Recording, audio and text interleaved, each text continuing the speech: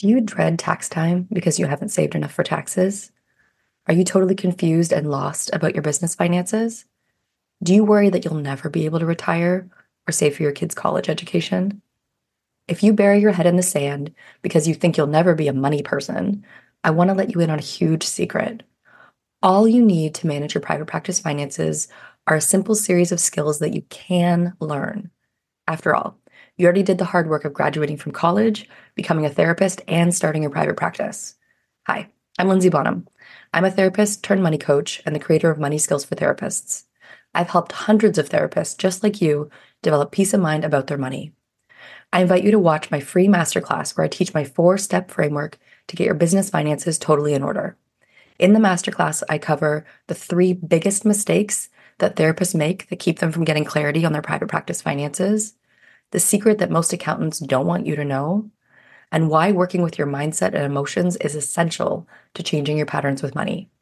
This masterclass is for therapists and health practitioners who are running or about to start a private practice. It is the first step in learning about my signature course, Money Skills for Therapists. Register today with the link in the show notes to take the first step to go from money confusion, anxiety, and shame to feeling clear and empowered about your money. I look forward to supporting you. The reason that I got into this business was to have more time with my family. And so in order to do that, I had to streamline my process much more. And I needed a platform that was much more automated. I needed a team that could run my website without me. And so I decided to make that investment. And it was all behind the scenes.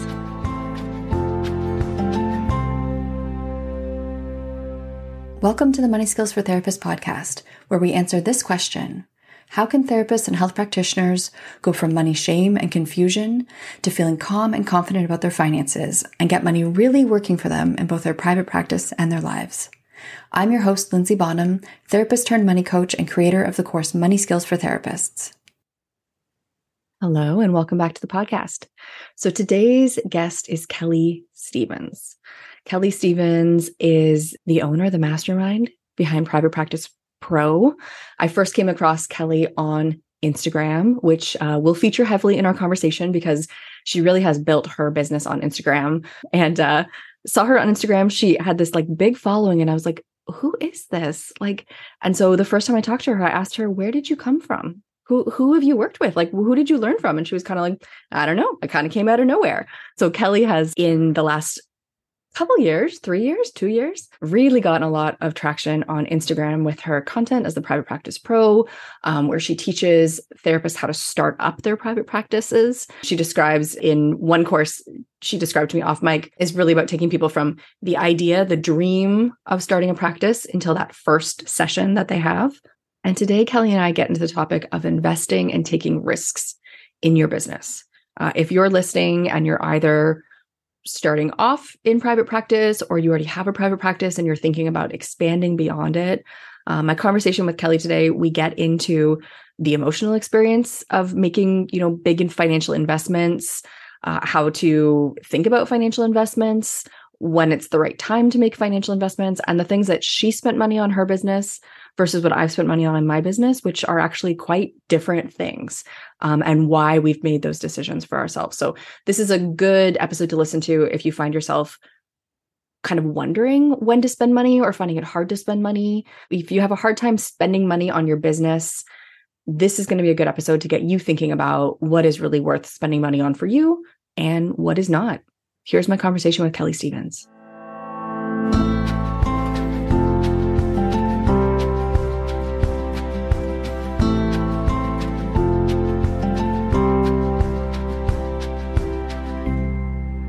So Kelley, welcome back to the podcast.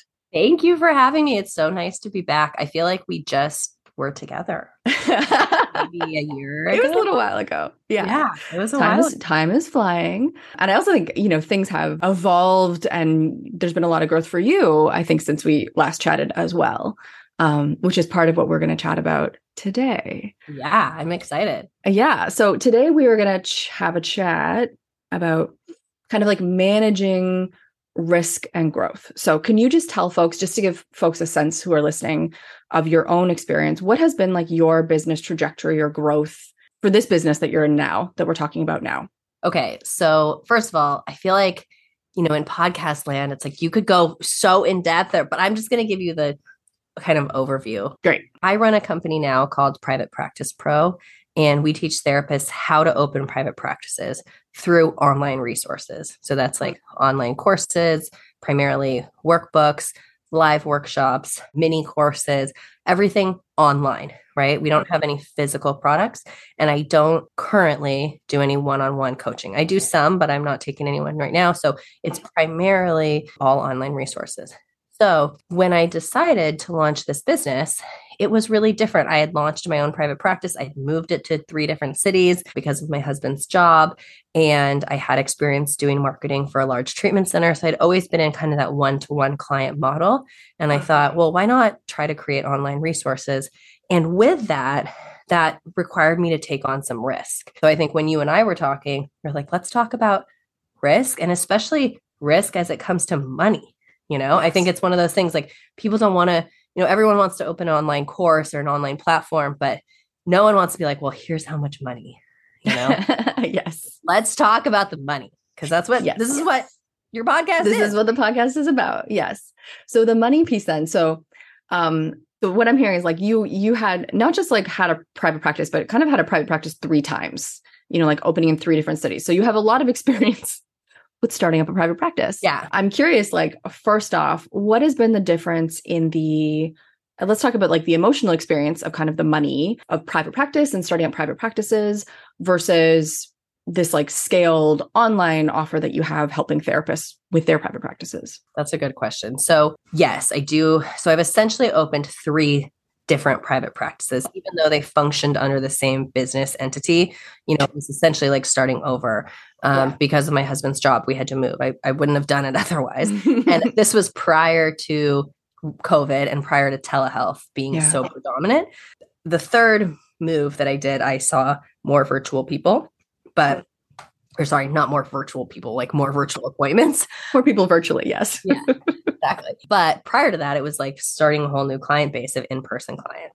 And then prior to that, I also did the marketing for a large private practice. There were about 12 of us. Yes. That was kind of its own experience because even though we functioned as a group, it was a group practice owned by owners, everyone still needed to bring in their own clients. So I think I got to see really firsthand different personality types and bringing in different types of clients and how people could market themselves as introverts and as extroverts. And, there's no one way to do it. But what I always think of private practice, and this is what I tell a lot of the people I work with as I help them open private practices, is there's a lot less startup than if you were going to say like open a McDonald's, for example. I mean, McDonald's has a huge startup cost, right? What do they say? It's like an average $1 million to start a McDonald's or whatever. Sure, I believe it. Yeah.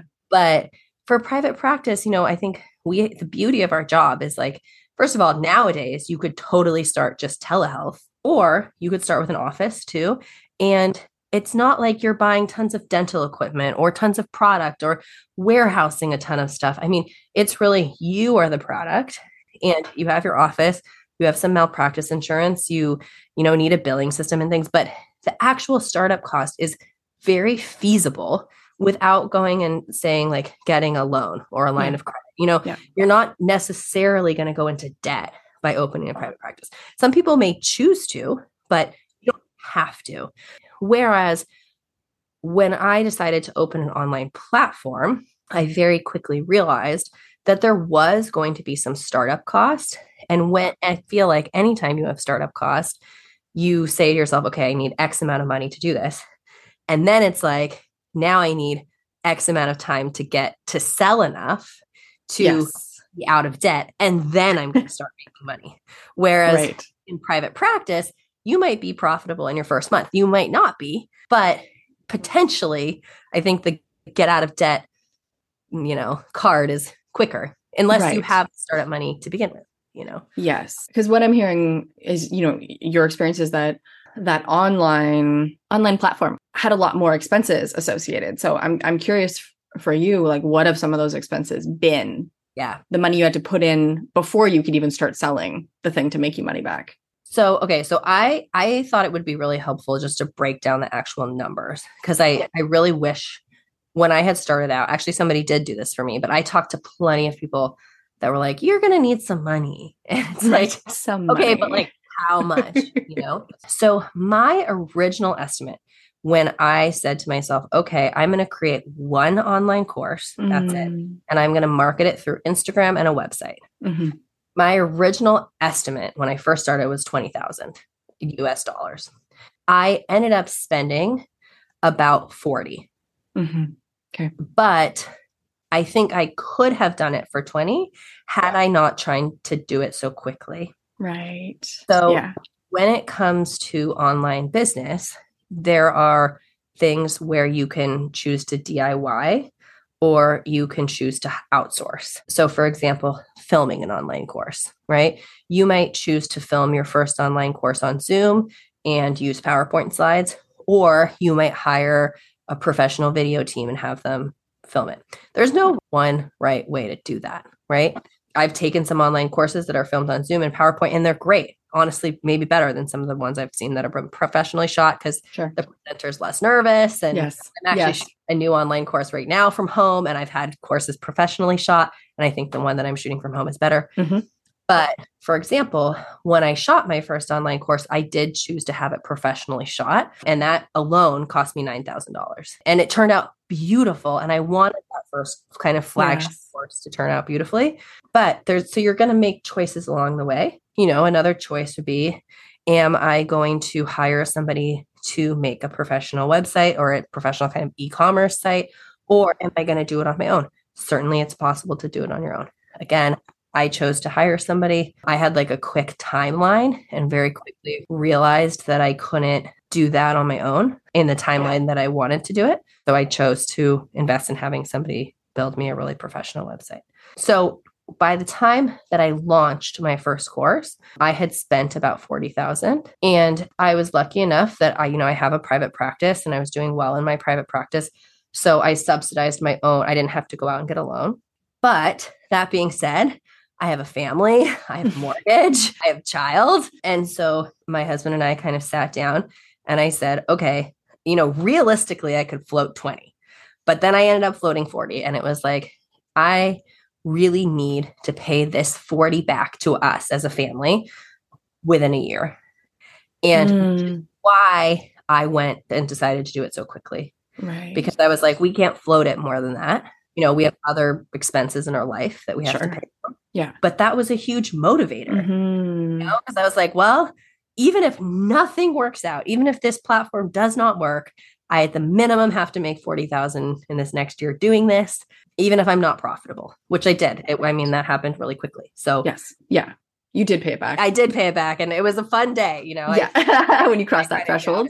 Yeah. As you're saying this, there's a few things that stick out to me. First of all, I need to just say, this is the nerdy money part of me, but like, I so appreciate the clarity that you had on your numbers, and like you and your husband sitting down and talking about it and agreeing on your timeline. And like, because I think that makes it very tangible too, in terms of setting goals, right? Where it's like the tangibility of it, I think is really motivating, because what I see a lot of folks do when they're starting either their private practice or their second thing, their launch or their scaled offer, their course they want to build on the side, is when you don't have clarity on those numbers, there's just kind of this ambiguous, like, I'm spending a lot, and like, am I going to make it back? And like, oh, do I have more to spend? And that ends up making it this very emotional, kind of blurry experience. And what I'm hearing that you did is you were very clear, like, this is what we can afford. Okay, I went beyond that. And by going beyond that, this is exactly the timeline that we need, because this is what we can afford in terms of carrying this debt. Just like very clear-minded in your relationship to these amounts.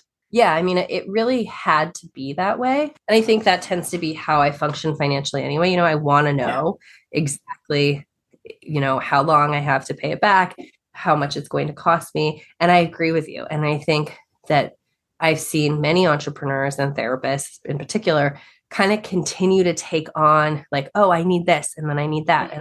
And there were certainly things even within that 40,000 that I would have liked to do right away. Yeah.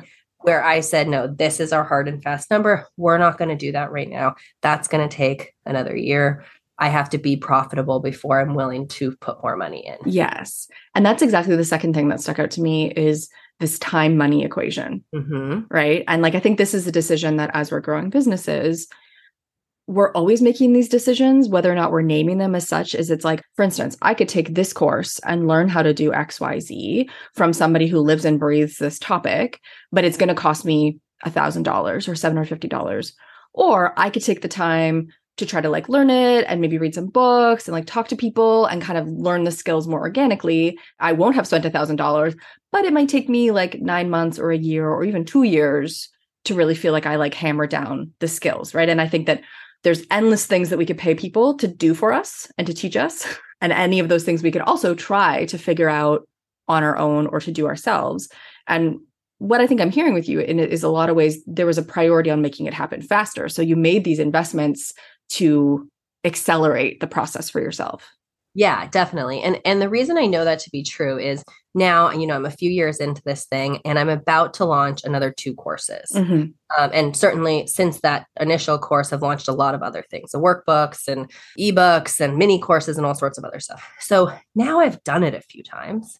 And for the quality of product I like to put out, I know I can get out the door with 10,000 or below. Now, take into account my first time I went through it, I spent 40.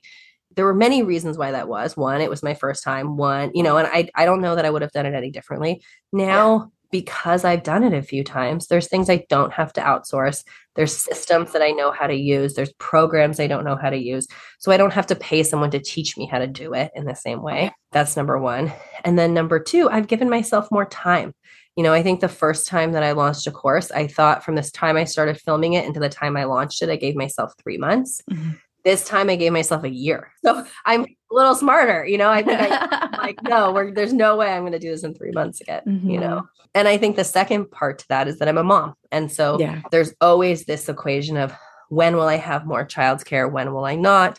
I've told Lindsay, I'm also pregnant. So it's like, I have to time out all of that. And so I think anytime you balance motherhood or parenthood with business, there's that relationship too of like, how much childcare do I have? I'm paying for that.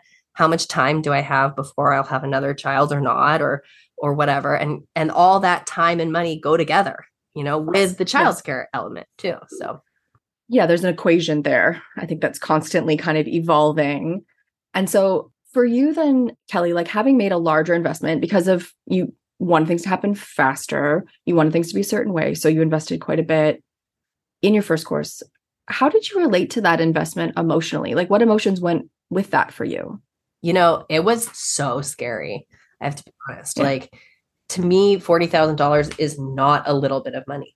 That was how much I spent on my MFT degree, my master's degree, which nowadays sounds like not a lot of student debt. Programs are really expensive, but back when I went to school, that was exactly how much I took out as a loan for my master's degree. And I think I took like $39,500 or something and had a full-time job during that time. So I was able to float some of it. But so to me, thinking about the number 40,000 and just in terms of our own family and our, it was a lot of money. And it required just so much belief in myself. I had to have some inclination that I knew I'd be able to, at the minimum, pay it back. And I did. I knew I had a lot of experience in the area that I teach in. I hadn't just like done it once by myself and then said, okay, well, now people replicate how I do it. I had done it for other companies. I'd done some consulting work for other companies. So I taught in 2 master's programs. So I knew how to teach it. And I knew I was a good teacher. So I knew enough to say to myself, like, okay, I know I can bank on myself as long as I suspend the fear long enough. As I got toward the launch, on my first launch day, I made no sales, not one. Yep. Now we have 600 people or something in that original course. But on day one, I sold no courses. And I remember thinking, God, it was like a horrible day. It makes me want to cry. I remember thinking, like, at that point, when I launched my course, I had about 11,000 Instagram followers. And I remember thinking, at least 1,000 are going to buy this course. At least, yes. And I really luckily had some really wonderful mentors and other therapist friends in the online space that said to me, they were like, Kelley, I think a conservative number would be 1% of your audience in the first year. And I was like, no way, like 1%, But now at this point, my audience is about 45,000 and we've done about 600 courses in that original course. So we're a little above 1%, but not much. Yeah. So no, not much. It was a really good estimate. And now when I launch products and I make investments into different products, I use that number and I say, okay, if we were just going to sell 1% to 1% of this audience, how much can I afford to spend on the creation of the product? Right. Yeah. And with you for that equation, like when you think about how much to spend on investing in something, thinking about the 1% of your audience, how much money are you trying to make above the investment? Oh, totally. Like what makes it worth it for you? Because it's not just paying back the cost of it, but also how much do you want to see yourself make to be like, that was worth it? 100%. Yeah. I'm not in this to like make no money. Right. So in that initial year, I thought like, okay, I want to like break 100 in revenue. So I want to do 40,000 in debt, get rid of the 40,000 in debt and then take home 100, which I did in that first year. So that was like, let's say January, I launched the course in March and then I had to get to December, So really in terms of billing time, that's more like 7 or 8 months, but yeah, you have to do all of that because it's not just that you can get out of debt, right? I'm a mom, I have a mortgage, I have kids to put through preschool, which is like basically the cost of my mortgage. Like to break even in life is not the same thing as breaking even in just in terms of my cost. Yeah. So, and then also I'm running, I've run a private practice. I had to take time away from my other business to launch this business. And certainly for many weeks and months, there was a floating period. It was a little crazy for a while. It wasn't like super balanced for a long time. Now it's a lot better. My schedule is better than it even was in private practice, when seeing full-time one-to-one clients. But it took a minute to get there. Yeah. And the way that I think about this and talk about this sometimes with students in Money Skills for Therapists is like, it's an investment period, right? So it's like, how do you manage an investment period emotionally? And also in terms of making those decisions, right? And something that I think is important as we're thinking about your course and like the money you invested, you did just say you had an Instagram audience of 11,000 people. That's also a good reason to bet on yourself, right? Like I think if we're thinking strategically, it's like, yes, mindset wise, we need to believe in ourselves. We need to commit, be like, I'm going to do what it takes. But also you had already taken strategic action beforehand that showed you like you already had a brand. Yeah. I should say that, and that you are so right, Lindsay. Like, I think that was the best piece of advice I ever got. I had a few friends that were in the mom space, the mom influencer space, who had launched like very successful courses, had just ridiculous audience sizes. And multiple people told me, well, first somebody told me you shouldn't launch until you have 5,000 followers. And I remember thinking like when I first opened my Instagram account, like, how am I going to get 5,000 followers? I mean, like, what? Like, I have 2, And I don't necessarily know that that's true, right? I think depending on the product, especially if you have a high touch consulting, I don't think it has to be a certain number. But I knew that if I was going to take the risk, I needed some proof of concept. And for me, I decided that proof of concept was going to be an Instagram audience. And so I didn't even start writing the course, building the course, trying to sell to my audience until I actually was at 10,000. Had I not reached 10,000, I would have waited a few months to launch it. Right. At that time, part of the appeal of 10,000, and this is no longer the case on Instagram, is you got that swipe up feature. I remember that. Swipe up for this. We don't get that anymore. So at the time I was like, I'm not going to launch until I have that feature. And then it became more so the fact that I felt like the more of a following I built, the more I knew what the audience I was actually going to sell to needed. So the product that I might have designed at 2 followers was going to be really different than the product I designed at 5,000. Really different at 10,000. Now at 40 something thousand, I'm much more clear on what my audience wants. So we're going to redo the course and do a lot more. And then everyone who's already bought it will get the same updated version again, included. I think when therapists come to me and they say, I really want to launch this online course, but I haven't built a following yet. You can build a following and not spend any money doing it. Instagram is free, you know? And so I always tell people like spend time really getting to know the people you're going to sell a product to. And nobody, and it also, you know, I think shows that you're willing to stick with it. Because if you're posting reels, posting whether it's Instagram or TikTok or a podcast, you realize there's like a lot of just background work that you're not getting paid for. So if you really want to be doing that and serving the people that you want to sell to one day, you'll continue doing it and you'll work at building an audience prior. If you're not willing to put in the time to build an audience, then and you spend $40,000 to launch a course and you get crickets. I mean, I had a big audience and I got crickets on day one. Now the launch went way better later on. But if I had no followers, like I can't imagine. And I've seen people do that where they've launched a course and they're like, why isn't anyone buying this? And then I'll say, well, who are you expecting to buy? You know? Yeah. And I, you know, that is, you know, for folks listening, I will also say Instagram is one way to do that. You, Kelley, are amazing on Instagram. You've built a huge audience. What's your follower count now? 43 something. Okay. But 43. Ask me how many followers I have on YouTube and it's 100. Okay. No? We've all follow me on YouTube, please. So, yeah. Together we can double your follower count. If 100 folks just jump over now. If you're listening, go follow Kelley on YouTube. Yeah. And we all have our thing, right? So like, you know, you mentioned the 5,000 thing, don't sell until you, Kelley, like I hit 5,000 followers like 2 weeks ago. Yeah, exactly. So right? And so it's like, but I've been running an online business successfully for 4 years. So, you know, but, you know, I will say when I first sold my course, I sold it through email and I had an email list of 600 people. So it's like much smaller number, but email's higher touch. At that time too, it was easier to sell on email. There were less people in the space.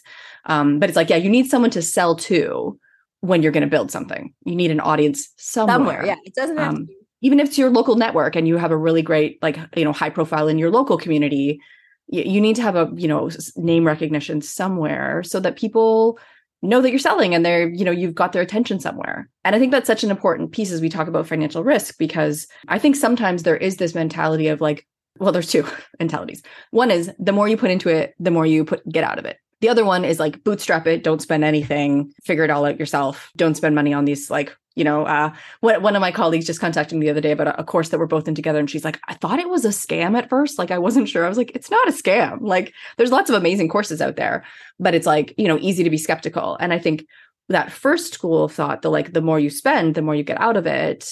I'm curious your thoughts on that mentality, given that you invested quite a bit in yours. What do you think about that kind of type of thinking about investing? That's a good question. You know, I would say I tend to be a DIY person. So for example, when it came to my private practice, it was like I DIY'd my own website. I thrifted all the furniture for my first office. You know, I mean, it was like, but I felt really confident in my ability to do so. Do you know what I mean? Like I knew I could make a good website for my private practice. I knew. And when I went to move into the online space, I was really aware that I wasn't an expert. Yeah. And that there were questions that I didn't even know to ask the question. Do you know what I mean? Like as a therapist starting a private practice, I'd had a ton of training. I'd spent 5 years at a marketing, you know, as a marketing person for another practice. I learned on the job, but it wasn't like I worked for an online course business or I worked for something where I learned on the job. So going from very little knowledge to a course launch in 4 months, I knew that there were pitfalls that I couldn't even see, you know? And for that reason, I felt like I'm investing in the knowledge of other professionals. And I think that regardless of whether I'm investing my time, you know, which I think that's one, you know, you bootstrap it and you're investing your time in learning from people so you can do it, or you're investing your money in they're going to help me do this. And ideally, I'm going to learn along the way, but I don't always, you know, like I'm still my email funnels, man. I still ask for help on those, but I think either way, it's an investment. Right. Investing time or investing money. Yeah. What comes to mind for me too, with the first school of thought, the more you invest, the more you make, is it does need to be strategic investments. 100%. Right. And you need to be able to look and say, okay, based on these factors, based on my audience size, based on the interviews. Like before I made Money Skills for Therapists, actually before I even started offering any financial services to therapists, like any coaching, I did like 8 information interviews with people, like really like, and some of those people are like people who are my friends still today, you know, but like I met them at like a training together and I was like, tell me about your relationship with money. Like I really drilled into those ideal people so that before, again, what I might have made would have been different if I hadn't had those conversations, right? And if I hadn't like put things out there and been getting feedback on those things, I wouldn't have been able to make the right thing if I had not actually kind of immersed myself in my audience. But I think what I want to make clear for folks listening, at least my perspective, is you can't skip that step, right? You can't just spend money. No, there are some steps where you can't skip it. You can't skip it. I believe if you're not an expert in the material that you're teaching, and you don't really know the pain points and the struggles and the solutions to the people you're going to teach it to, you can't just hire someone to do that. You know, especially if you're going to base the business around your knowledge, you know, because then you're just selling, I don't know, you know what? Yeah, no, I agree with you on that. Yeah. And so I think, you know, something that I encourage folks to think about is return on investment. Like when you are making an investment, think about, first of all, right thing, right time. Is this the right thing for you? Is this actually what you need? Do you actually have the bandwidth to take it on and fulfill it? Because there's lots of amazing courses, but if you don't actually do them, you're not going to get the results from them. I have a couple of those courses. Yes. Yeah. I'm sure I have some of those too, you know, that were never touched. It's basically like a book on the shelf that you never read. But then the other thing is putting into that context of like, is this the right thing in this stage of my business growth? Am I trying to skip steps? Because you can't actually pay to skip steps. You can't in your business, Absolutely. Whether that's private practice growth, whether that's, you know, online business growth. There's some things that you just have to go through. So Kelley, I'm curious then for you, first of all, I do really appreciate, to go back just a little bit, I really appreciate you talking about how scary it was to make the investment and those early days of launching, you know, and I've had Annie Schuessler on the podcast last season. We chatted about launching. Like it's not fun emotionally. I hate a lot. I even hate the word. I think the only folks I know who really seem to like launching are people who are like really, really high extrovert, really high like stimulation seeking, because it is intense. So if like really intense things make you feel calm, you're going to like launching. Oh, 100%. Otherwise, like, yeah, it's stressful, right?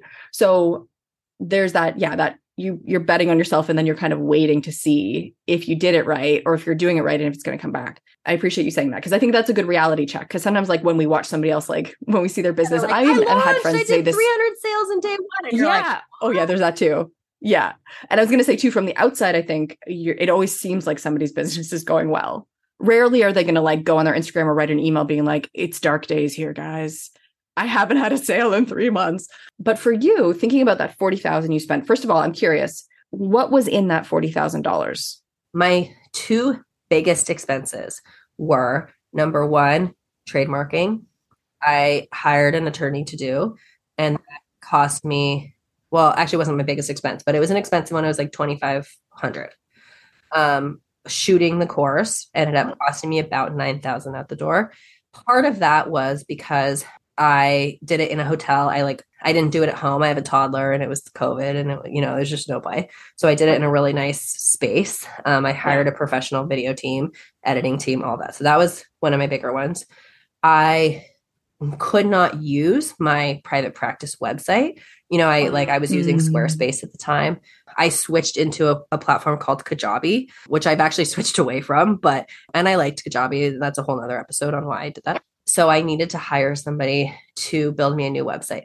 I knew I could build it in Kajabi. And actually, I like to joke with my website editor because I called him and I was like, can I just pay for like 3 or 4 hours of your time to just teach me how to use Kajabi and then I'll build the website. And, that was like a good idea, but in the end, it wasn't going to get done in the timeline I wanted it to get in. So I ended up hiring him to do that. And I can't remember how much I want to say I spent around $7,000 on that. And then trademarking and then shooting the course. What else? Oh, I spent a lot on ads. I bought a lot of Instagram ads. I don't know if I knew, but I do know now that for me, I think I'm pretty good at converting people who find me into buying from me. So I was willing to spend money on ads. So I spent probably another $5,000 or $6,000 on ads over the course of a year. And then I needed some gear to film. So I bought like a nice camera, even though I've had it professionally filmed. There was just supplemental things that needed to be filmed that I filmed from home. I had to start a new company. So originally I thought that I could run my consulting and online course business through my private practice. I'd had a private practice business. And very quickly, my attorney who did my trademarking was like, no, you need a completely separate S Corp. So then, I spent 4,000 or 5,000 setting up a new S Corp, doing, again, I could have done it for significantly less than I did it for, but I hired an attorney to do all the paperwork. I just went through it pretty quickly to make sure it was really clean and separate from and that includes at that point I had to pay $2,500 to pay for my taxes for that year for that S Corp. Yes. So I don't just mean just the course, but I mean the launch of the course, which also meant the launch of a business. Yeah. You really set up everything. And also you made investments on I'm sure the camera, hopefully you still have it and you can still use it. And those kinds of things that are like those long-term startup costs. You paid for it then, but we'll continue using it. Exactly. Like for example, trademarking. I didn't have to trademark at that point in time. So I could have never spent that $2,500. But I very early on had heard a story about a friend of a friend who had started a company, branded, built a huge Instagram following. And then the same name was used by an adult industry thing. And they had to, they had to redo all their SEO. And I knew that $2,500 would save me money down the road if I had to rebrand. I was going to spend money on my search engine optimization. I knew at the point that I was making this investment that I was growing pretty quickly on Instagram, and that rebranding my Instagram would cost me money. So at that point I was like, no, I need to spend the money on trademarking, even though at this point in time, do I want to spend $2,500 on something that feels to me like a piece of paper, which it isn't. I'm owning my brand. But I was like, you've got to be kidding me, out of this precious investment nest egg, I'm going to spend $2,500 of that to trademark something, and it takes a long time in the States. A trademark comes back in 8 months to a year. Oh, wow. I just it was even slower than that. And I just finished wrapping mine up, and it's been 2 years. We had some back and forth with other companies and things, which again, I had to pay my attorney for, but now I own my brand, which is very valuable. Yeah. I don't want an adult film private practice pro to come out and then I have to, a different name. But anyway, that seems tired, not very likely, but not impossible. No, can you believe it? I have a podcast, and that's the first episode of my next season is talking to the person that happened. Oh yeah, who went through that? Yeah. Because what I'm hearing is that 40,000 for you. It really was foundation building. It wasn't just making a course. It was making a course with polish. I'm sure my course, Money Skills for Therapists, which is still my main course, I shot myself. Sometimes the camera angle is weird. Sometimes I'm like, that was a weird choice I made that day. But the content stands up and has continued to stand up. And, and 450 people have gone through the course so far. So it's we make decisions, I think, of again, that time money equation, the what feels important at the moment, where we want polish and where we're willing to DIY. And that's going to be different for everybody based on our circumstances and our energy and what's important to us 100% as well. And I don't think I'll ever professionally shoot a course again. I'm literally after we hang up today, I'm going to shoot video for my next course, and I will shoot it from home now, because I realized, did I need to spend that $9,000? Could I buy a beautiful camera and pay an editor? So now in my next course, just the filming won't cost me anything because I'll film it, but then I'll pay my editor about $2,500 to edit the whole thing. It's a lot less than $9,000. So, but you live and you learn. And we all have our own thing, right? So I think would rather get hit by a truck than make a website. Yeah. I hate making websites passionately. For some reason, doesn't make sense, but I really dislike it. But I like doing my own film editing. Really? So I edit my own videos. Oh my God, I'm the exact opposite. I would make a website any day of the week. Yeah. I hate editing. I hate even sitting down and working the camera. Oh my God, that's so funny. Yeah. So we all have our thing, right? Yeah, we would be a good team. I am curious. I have one more question for you about investing. What is the best investment you've made in your business financially? This is a good question. Okay, so this is apart from the launch initially. And I should say, caveat to the launch thing, I actually don't do live launches now anymore. I felt like it didn't align with my values. And even though I think I could sell more if I did it in that model. Mhm. It's not who I am as a person. So that could be a whole nother episode about launching. Anyway, in about a year into my course, we were cranking. We'd had, about 500 or so people in the course. And I was still at the point where I was running the company by myself, meaning handling like all, when you run a course, there's questions, there's Facebook groups, there's emails, there's technical, I can't log into this, I need help with this, all of that kind of stuff I was doing. And I was still in my original platform. And at that point, I decided to bring on a subcontractor to do a few things. One, to help me rebrand my website, and two, to help me move platforms to I decided to move to Thrivecart. And that decision was not something at the time that I needed to do. I could have very easily stayed in the platform I was in, stayed with the website. It was beautiful. And I'd really been open less than a year. And so at the time, I had just had a profitable year. And I was like, oh no, I'm going to make another investment. But I was aware, so it was about a year ago now, number one, that I wanted to have another baby. And number two, that the reason that I got into this business was to have more time with my family. And so in order to do that, I had to streamline my process much more. And I needed a platform that was much more automated. I needed a team that could run my website without me. And so I decided to make that investment. And it was all behind the scenes. None of it made new product. We've subsequently made new product and it's been great. And I love that. But at the beginning, the decision to hire a couple team members was terrifying because I knew I could do it all technically, but I couldn't do it all and stay within my values of being the mom I wanted to be. And so that was the best investment. And since bringing them on, I'm convinced that we've been more profitable than had I continued to DIY it. I wouldn't have created new products. Because I didn't have the time. So it freed me up to be more creative. Yeah. And I think that's great for folks who are listening, who are thinking about making a hire to hear. Because, sometimes often actually I'll hear therapists even hesitating around hiring a VA for a couple hours a week. And it's because I could do that. I can answer the emails. I can, whatever little tasks we want to do, post my blogs to my website.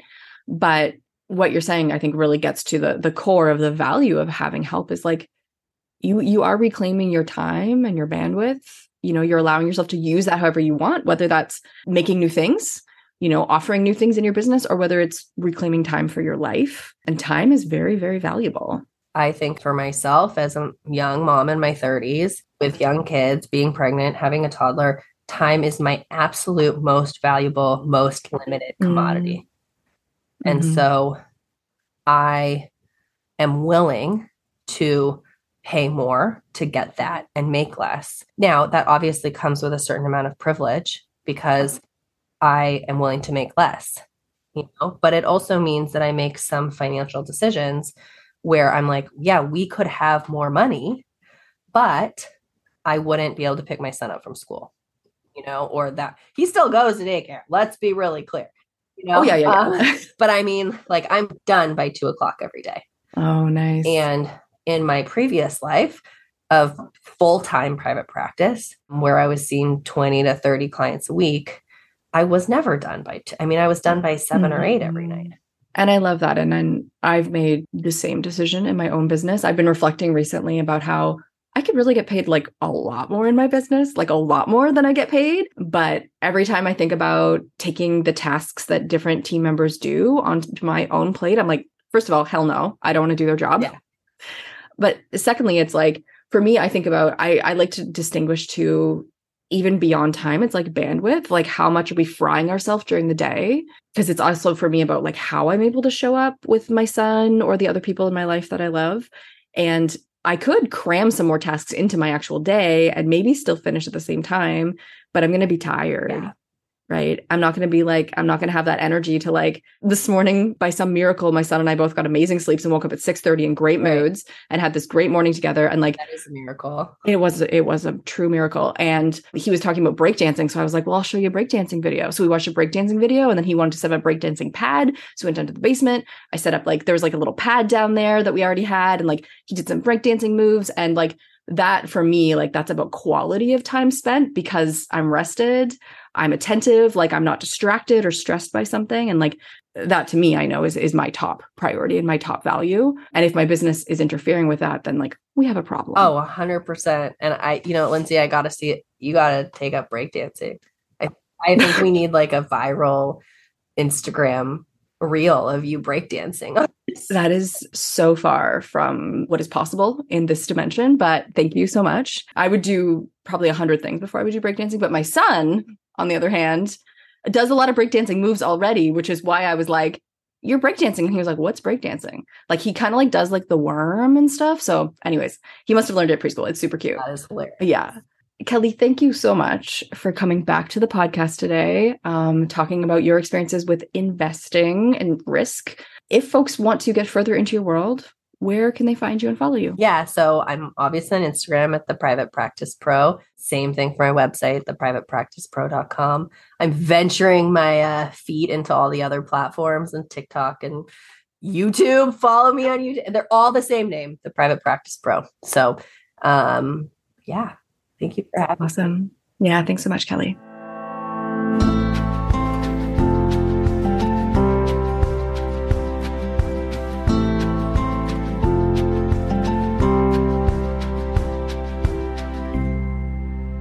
From my conversation with Kelley, something that I really took away and that really stuck out is what we each spend money on in our businesses and what's worth it for us at certain times is going to be different for everybody.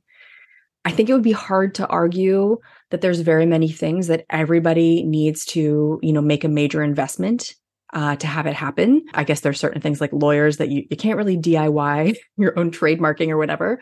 But even when Kelley's talking about trademarking, I don't have a trademark on what I do. I should go out and do that. I haven't done that yet, right? And I'm so far, knock on wood, doing just fine, right? And so we're all going to have different things that feel important or that given our circumstances are important to spend money on. And those are going to look different for each of us, depending on where we are in our business, what our needs are, what we're good at and what we like. Like I was saying, I like video editing. Kelley hates it. She's going to make her own websites. I'm never going to do that. I have somebody on my team who does that for us. So really connecting with yourself and thinking about what is worth it for you to spend money on, either because of where you are strategically in your business or things that you're just never going to do yourself and you're never going to be good at. And the emotional pain of it is worth spending money on versus what is worth taking the time to do yourself, either because like we talked about, some things you can't rush, like you can't rush, for instance, your audience research.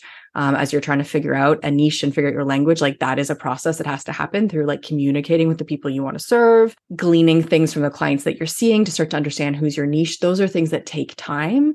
I don't think you can really pay to cut corners on those kinds of things. But other things you certainly can do yourself. And it's up to each of us to make strategic decisions as to where we want to spend our money in our businesses and where we would rather do things with our time instead, which is also a valuable resource. I really appreciate Kelley coming on the podcast today. If you want to follow me on Instagram, you can follow me at Money Nuts and Bolts. Like I shared with Kelley, we've just passed 5,000 followers, which is a very cute little number compared to her followers, but we're very happy to have 5,000 folks joining us on Instagram to have these conversations. And if you're enjoying the podcast, please jump over to Apple Podcasts, leave me a review. I've said it before because it's true. It is the best way for people to find the podcast. Thanks for listening today.